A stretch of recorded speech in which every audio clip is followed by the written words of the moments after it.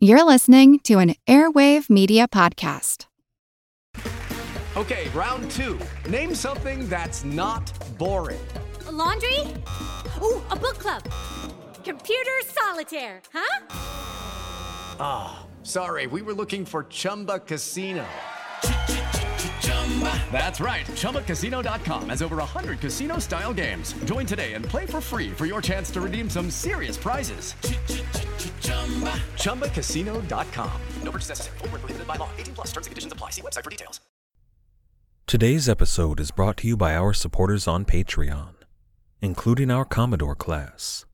That's Commodores Mononon, Jawbreaker, Kruger, Loining, MD, Charles, Logan, The Knight of Dampier, Commodore Obvious, Pablo, Toves, Gin-Soaked Jim, Workman, Kinway, Skipper, Drunken Dak, Eric the Red, Redbeard, The Pirate Nopales, Hefe, Matthew the Navigator, Bull, Vertigon, Jennings, Rumgut, and Bootstraps Bailey.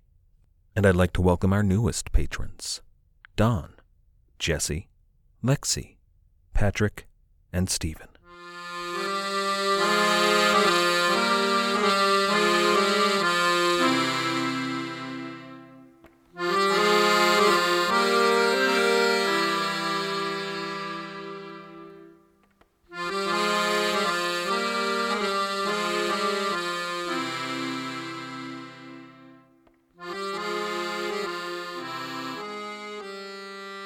Hello. Welcome to the Pirate History Podcast. When we were discussing the Irish theater of the 9 Years' War, I didn't talk much about the tactics they used, or even the greater strategic moves. How kings and dukes and generals chose to prosecute their war doesn't matter, but why they did so does. However, today we are going to look a little bit more at the tactical moves in our theater and the strategic moves on a much smaller scale. If you've ever seen the Mel Gibson movie The Patriot, they make a big deal about adopting Native American battle tactics. There is some historical basis for that, but as usual, Mel Gibson took the real history and manipulated the facts to his own cinematic ends. I mean, it's not like after 200 years in North America, and a bunch of wars fought against and alongside Native Americans, the English hadn't already figured that out. Today we're going to be looking at one of those wars, the American theater of the 9 Years' War, and the dawn of one of the largest conflicts in early American colonial history.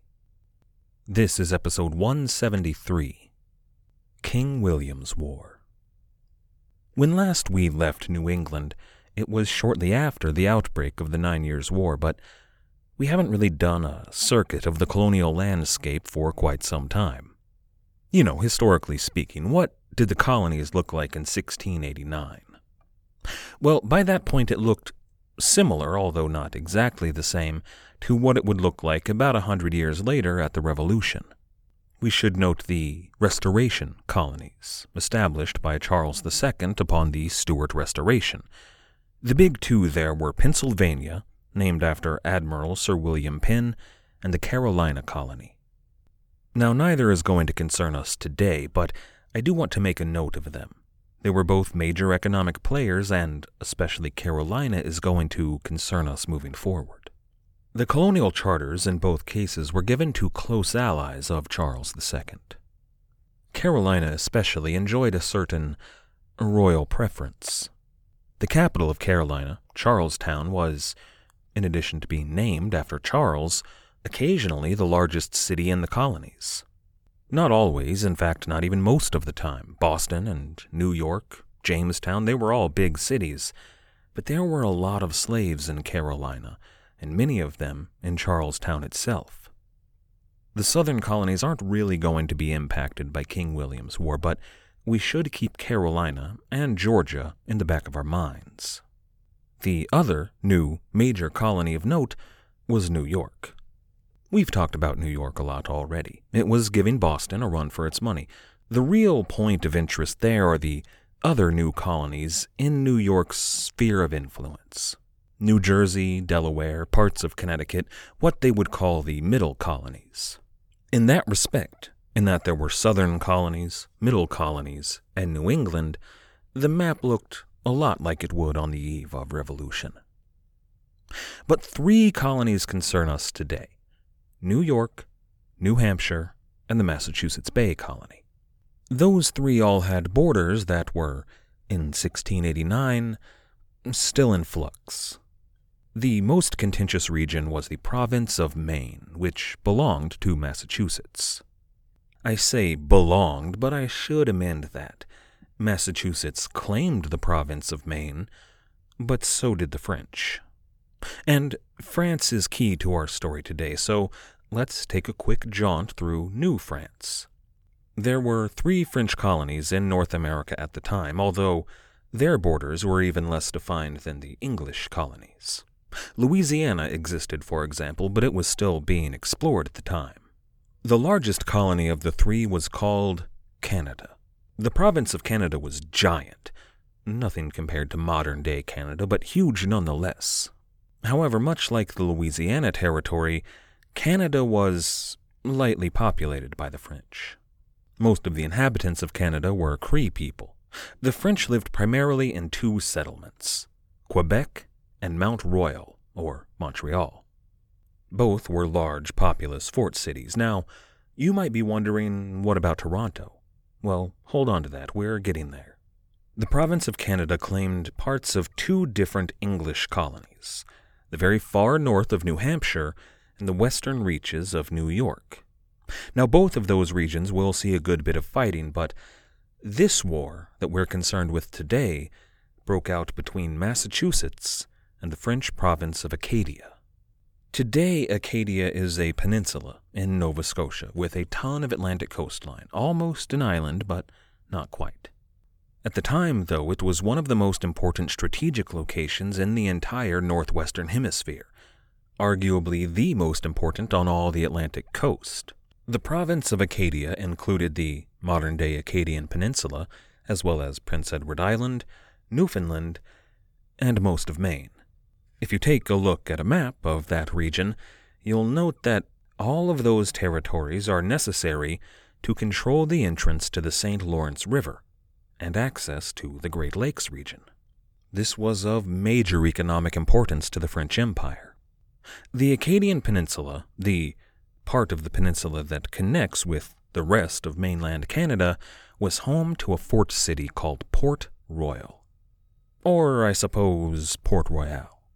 In its strategic value, I think of it kind of as an Istanbul or Constantinople. It was placed in a similar fashion, on a very narrow strip of land where the peninsula met the rest of mainland Canada. Port Royal was settled by the French way back in 1613. It was pretty quickly taken over by the Scottish, who controlled it for a number of years, and then it was in English hands for a while, but by 1689 it was back in the hands of the French. Now, Port Royal will see some naval action in the upcoming war, but more than that, it was a base for land action in southern Acadia, also known as Maine. Before that, though, we should introduce the 2 indigenous peoples who will play a role in this war. I keep calling it the American theater of the 9 Years' War, and it was, but really, the 9 Years' War just gave the European powers in America an opportunity to fight openly, rather than their long-running proxy war fought through their Indian allies. There was the Iroquois Confederacy, an alliance that was distinct from the Iroquois peoples. It consisted of 5 nations that were allied with the English. Their enemies, the Wabanaki Confederacy, were an Algonquin confederation that was allied with the French. Now, these 2 groups had been fighting since before European contact. The Europeans, though, got involved as soon as they arrived, and they called this conflict between the Iroquois and the Wabanaki the Beaver Wars. Now, that war picked up pace significantly in 1681. When England took control of New Netherland, it created yet another border between France and England, in a region that already had a ton of friction between the native tribes there. In 1681, the French authorized the sale of weapons to the Wabanaki people and the governor of French Canada, the Comte de Frontenac, negotiated an official alliance with the Wabanaki. This reignited the proxy war. While the Wabanaki and the Iroquois had been fighting for a long time, this brought the European powers back into the fold. I'll give an example of how that war could go. In 1686, the Iroquois Confederation made a big move. There was a large migration of people from all of the different nations of the Confederacy, though mostly Mohawk and Seneca people, that marched deep into Wabanaki territory. They established a settlement there. Now, this was a migration. Thousands of people, families, women, children, old people, they moved in and settled down on that piece of land. They built a village, they planted crops, all of that. But on the other hand, this was also a military invasion. Those who made that march were warriors. They had to be, because the piece of land they chose was not empty. The Wabanaki had a pretty significant trading post there. It's a perfect place to build one. It's the site of modern-day Toronto. This was an immensely important location in the beaver trade, and I can't overstate what a big deal the beaver trade was. You know how pirates down south in the West Indies were always hoping for silver or, better yet, gold, maybe jewels. More often, though, they found sugar, which was fine, but sometimes they would happen across a haul of indigo or nutmeg, maybe. Not as convenient as hard money, but worth almost as much. Beaver pelts, similar to indigo or nutmeg, fall into that same category. Usually you're going to find codfish, mostly just codfish, but sometimes you'll find a bale of beaver skin. Now the French had this market mostly cornered, thanks to their Wabanaki allies and their deeply important trading posts, such as Toronto. This move by the Iroquois in 1686 was a major coup. In retaliation, though, the French invaded western New York and attacked the Seneca people who were living there. Now, the English and the French both took part in this war, active military participation, but they rarely attacked each other. They usually only attacked indigenous settlements. What they were doing was playing this complex game of plausible deniability. But then, of course, there is a thick layer of racist icing on the whole cake. Whenever a group of native peoples would invade and engage in burning and looting and torture and rape and murder, they were painted as savages, heathens, the worst kind of barbarians. But then, when the Europeans did exactly the same thing, usually on a much larger scale, they were only doing it against heathenous barbarians. It was a preemptive strike, obviously. What this did was allow the French and English to fight by proxy even when they were at peace. But everyone knew this couldn't last. A real fight had to be coming. In that same year, 1686, the French built 3 churches in the province of Maine. They were Catholic missions built at 3 separate Algonquin villages. Now, they were genuine religious institutions. The priests there were real priests. They were there to minister to the local peoples. But they were on the frontier. Naturally, as frontier settlements, you have to have a few muskets, for protection. But then you look closer. There were usually maybe as many as a couple dozen Frenchmen there, but they would have hundreds of muskets and pikes and powder and shot and supplies. These were religious institutions, but they also served as forward bases.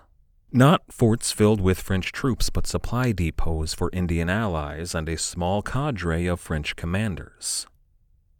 Now keep in mind that in 1686 the French and the English were at peace. They were allies back then.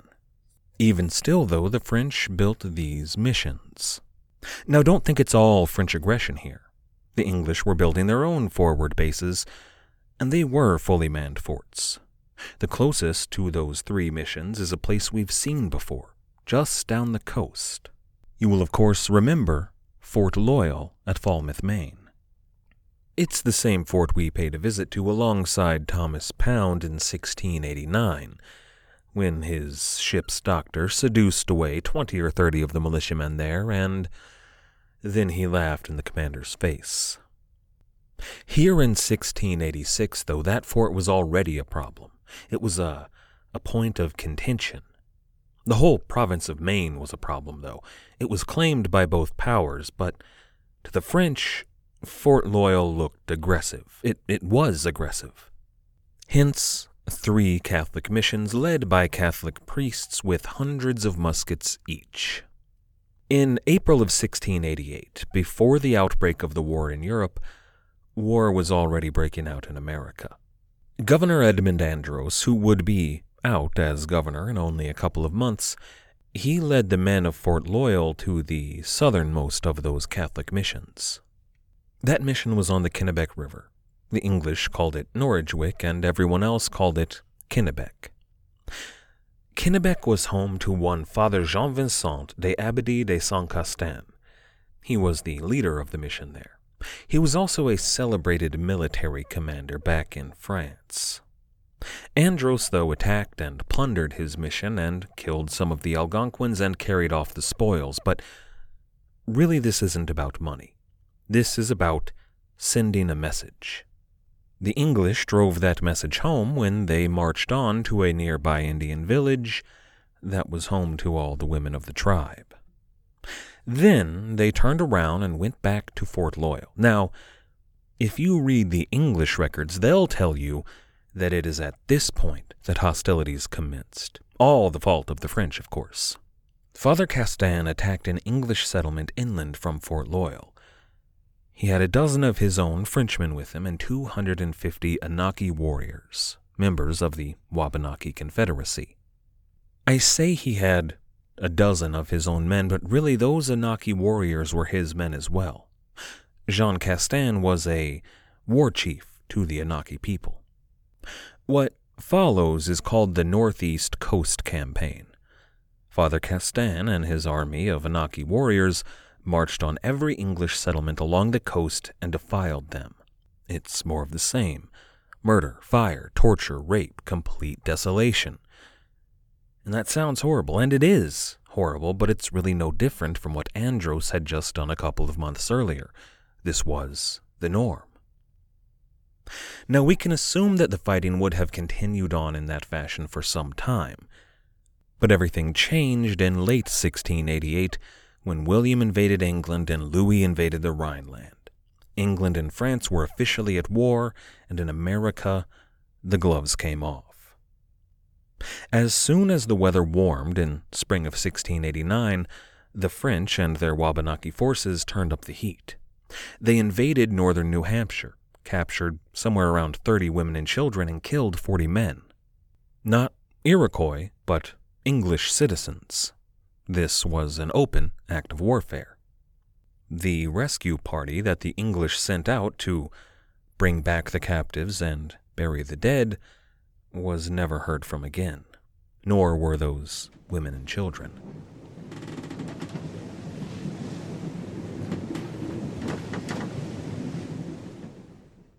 Lucky Land Casino, asking people, what's the weirdest place you've gotten lucky? Lucky? In line at the deli, I guess? Aha, in my dentist's office.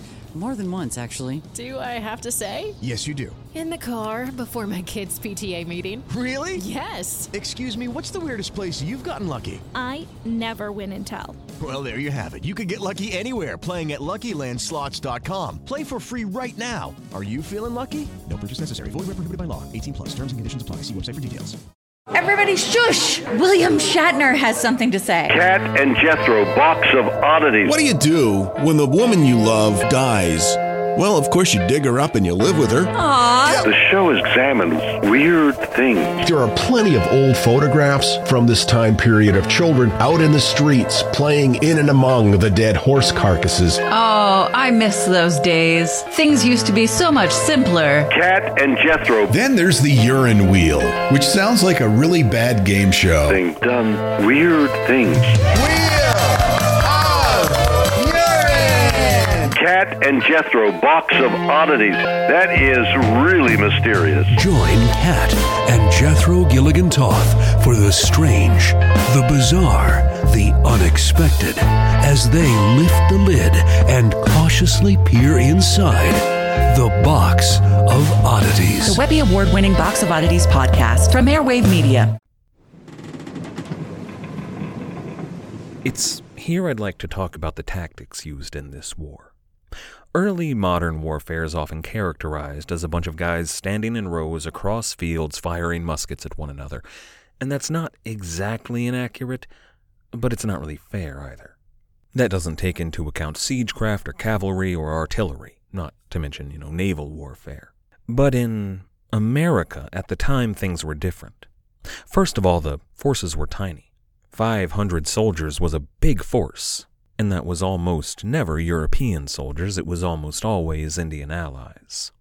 Now you might be able to talk a couple hundred Europeans into standing across a field and firing muskets at each other, but good luck talking Mohawk warriors into that.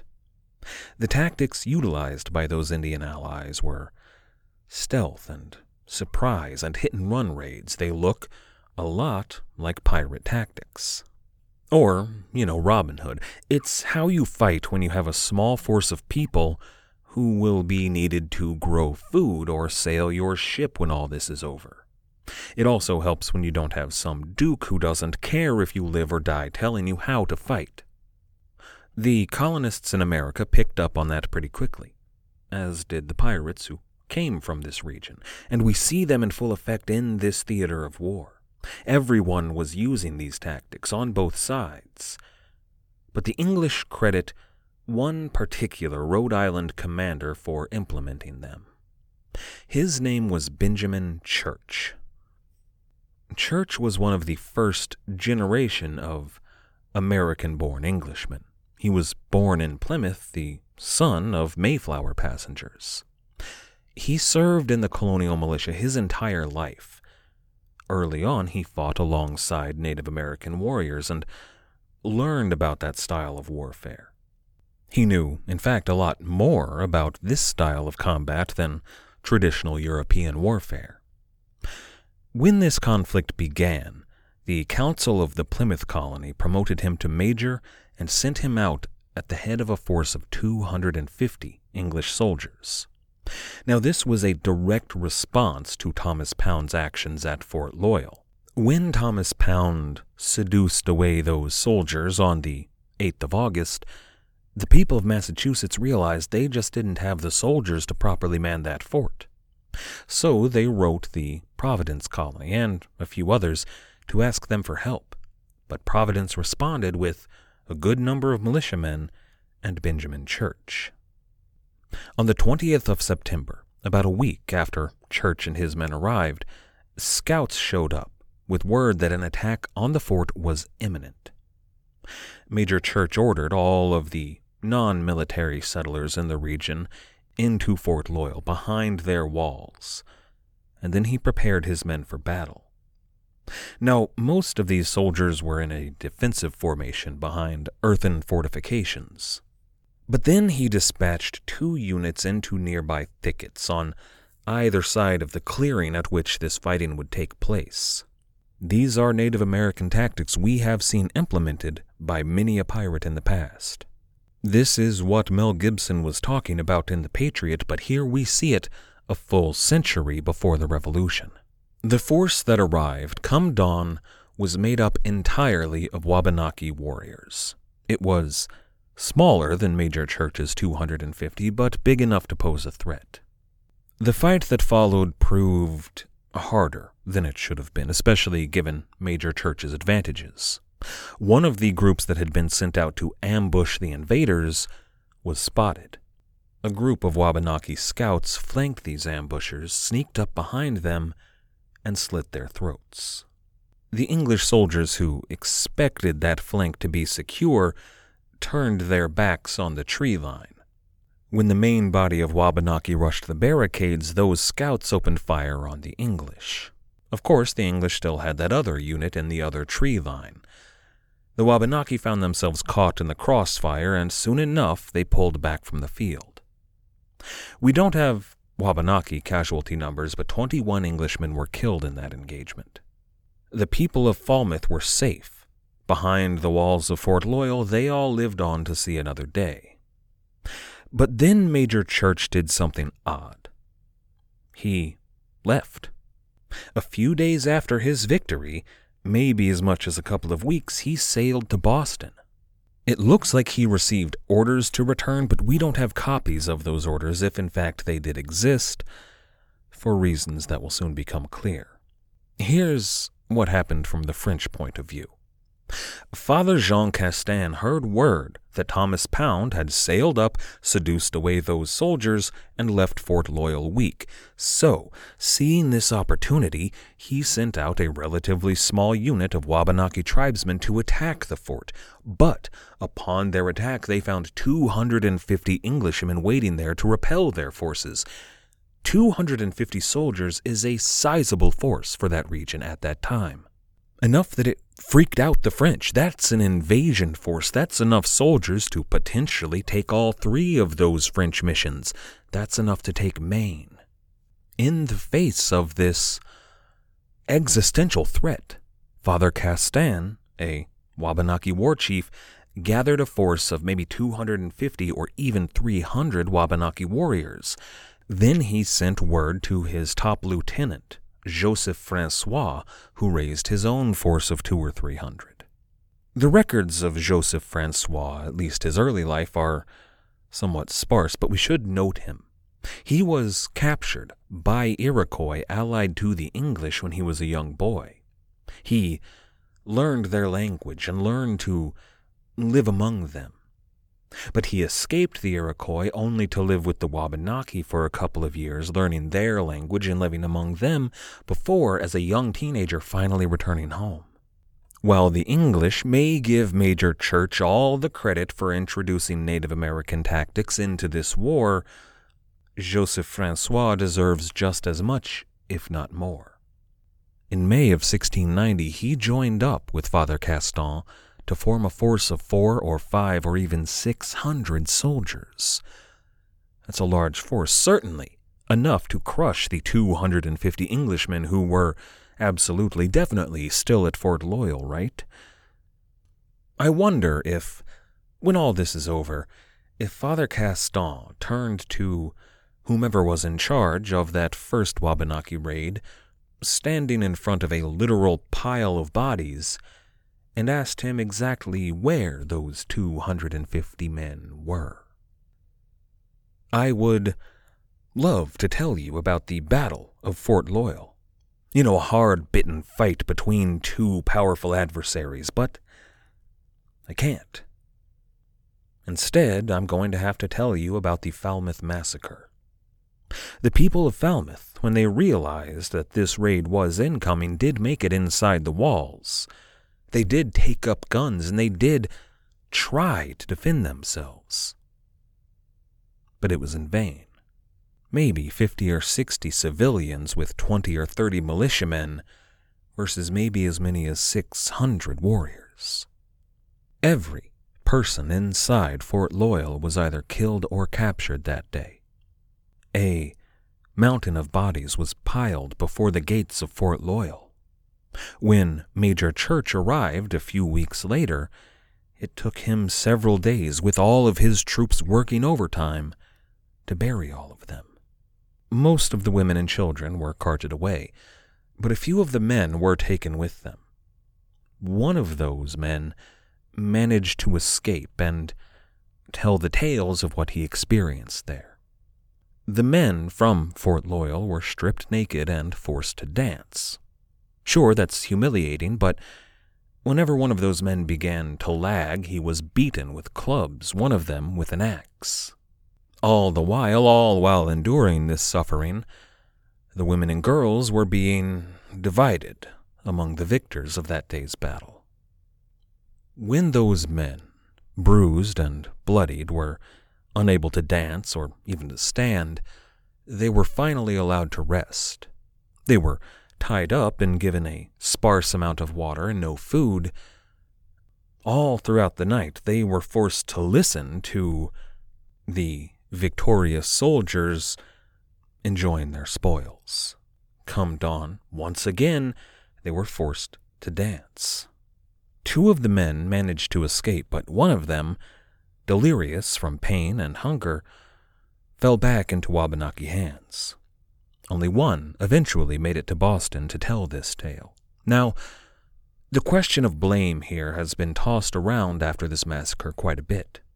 Certainly, Major Church, or whoever ordered him to leave Fort Loyal, deserves a large amount of blame, but who you choose to blame has a lot to do with your prejudices. Was this massacre irrefutable proof that the French were violent dogs below contempt? Or was it a sign that the Indian people, even the allies of the English, were, the savage barbarians that they were so often painted as? The answer, of course, is neither. What happened here is something that we see all throughout history. We see it especially when people of different backgrounds come into conflict. Remember that march north that Governor Andros led only a few months earlier? Remember how, after defeating the Wabanaki warriors, he led his men to that nearby village to enjoy the spoils of victory. I don't want to go into detail here. The thought of it makes me sick to my stomach, but this was a force of 300 soldiers or more, marching on a village of women and children with far fewer inhabitants than that. Were you one of those defeated Wabanaki warriors, the likelihood that your wife and daughters were pregnant after the attentions of the English, if they survived, that is, the likelihood is high. That's something that you would have to live with. That's something that your wife and daughters would have to live with. And then, this Frenchman, this white war chief, gives you the opportunity for revenge. When the French commanders realized that there were not, in fact, 250 soldiers defending the walls, they did try to hold the Wabanaki back. They failed, but they didn't do so because they were good people. There are no good people in this story. But we have to look at this from a realpolitik point of view. The English had a total mastery of the sea, and this kind of brutality would elicit a response from them. It did elicit a response from them.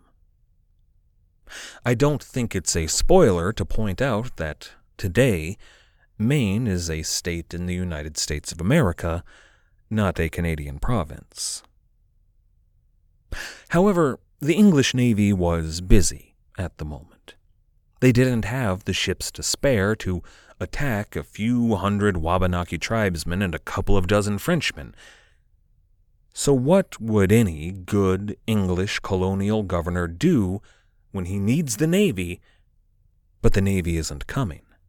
He issues commissions, or letters of reprisal, or letters of marque, or whatever legal cover he needs to raise a citizen navy of privateers. I'd like to thank everybody for listening. I'd like to thank everybody who has helped to support the show, everybody who has signed up to become a patron on Patreon, anyone who has left us a rating or a review wherever you listen to the show, everybody who has donated through the website, and everybody who has recommended this show to your friends and family, online or in real life. All of you make it possible. Thank you. Our theme music was, as usual, The Old Captain by the fantastic band Brillig. If you haven't checked them out yet, you absolutely should do so. You can find them at brillig.com.au, that's brillig.com.au. After you're done over there, why not check out our website at piratehistorypodcast.com. As always, most importantly, thank you for listening.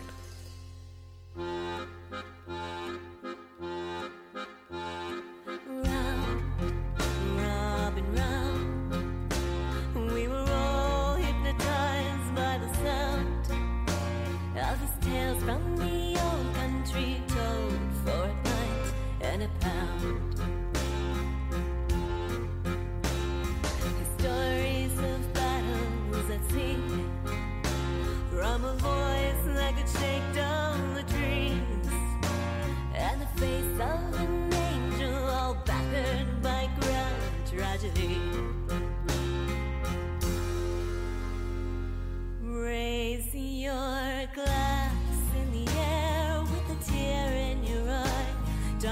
come now to bid him goodbye. For at first light this morn, the old captain has died. Let him live on in legend tonight.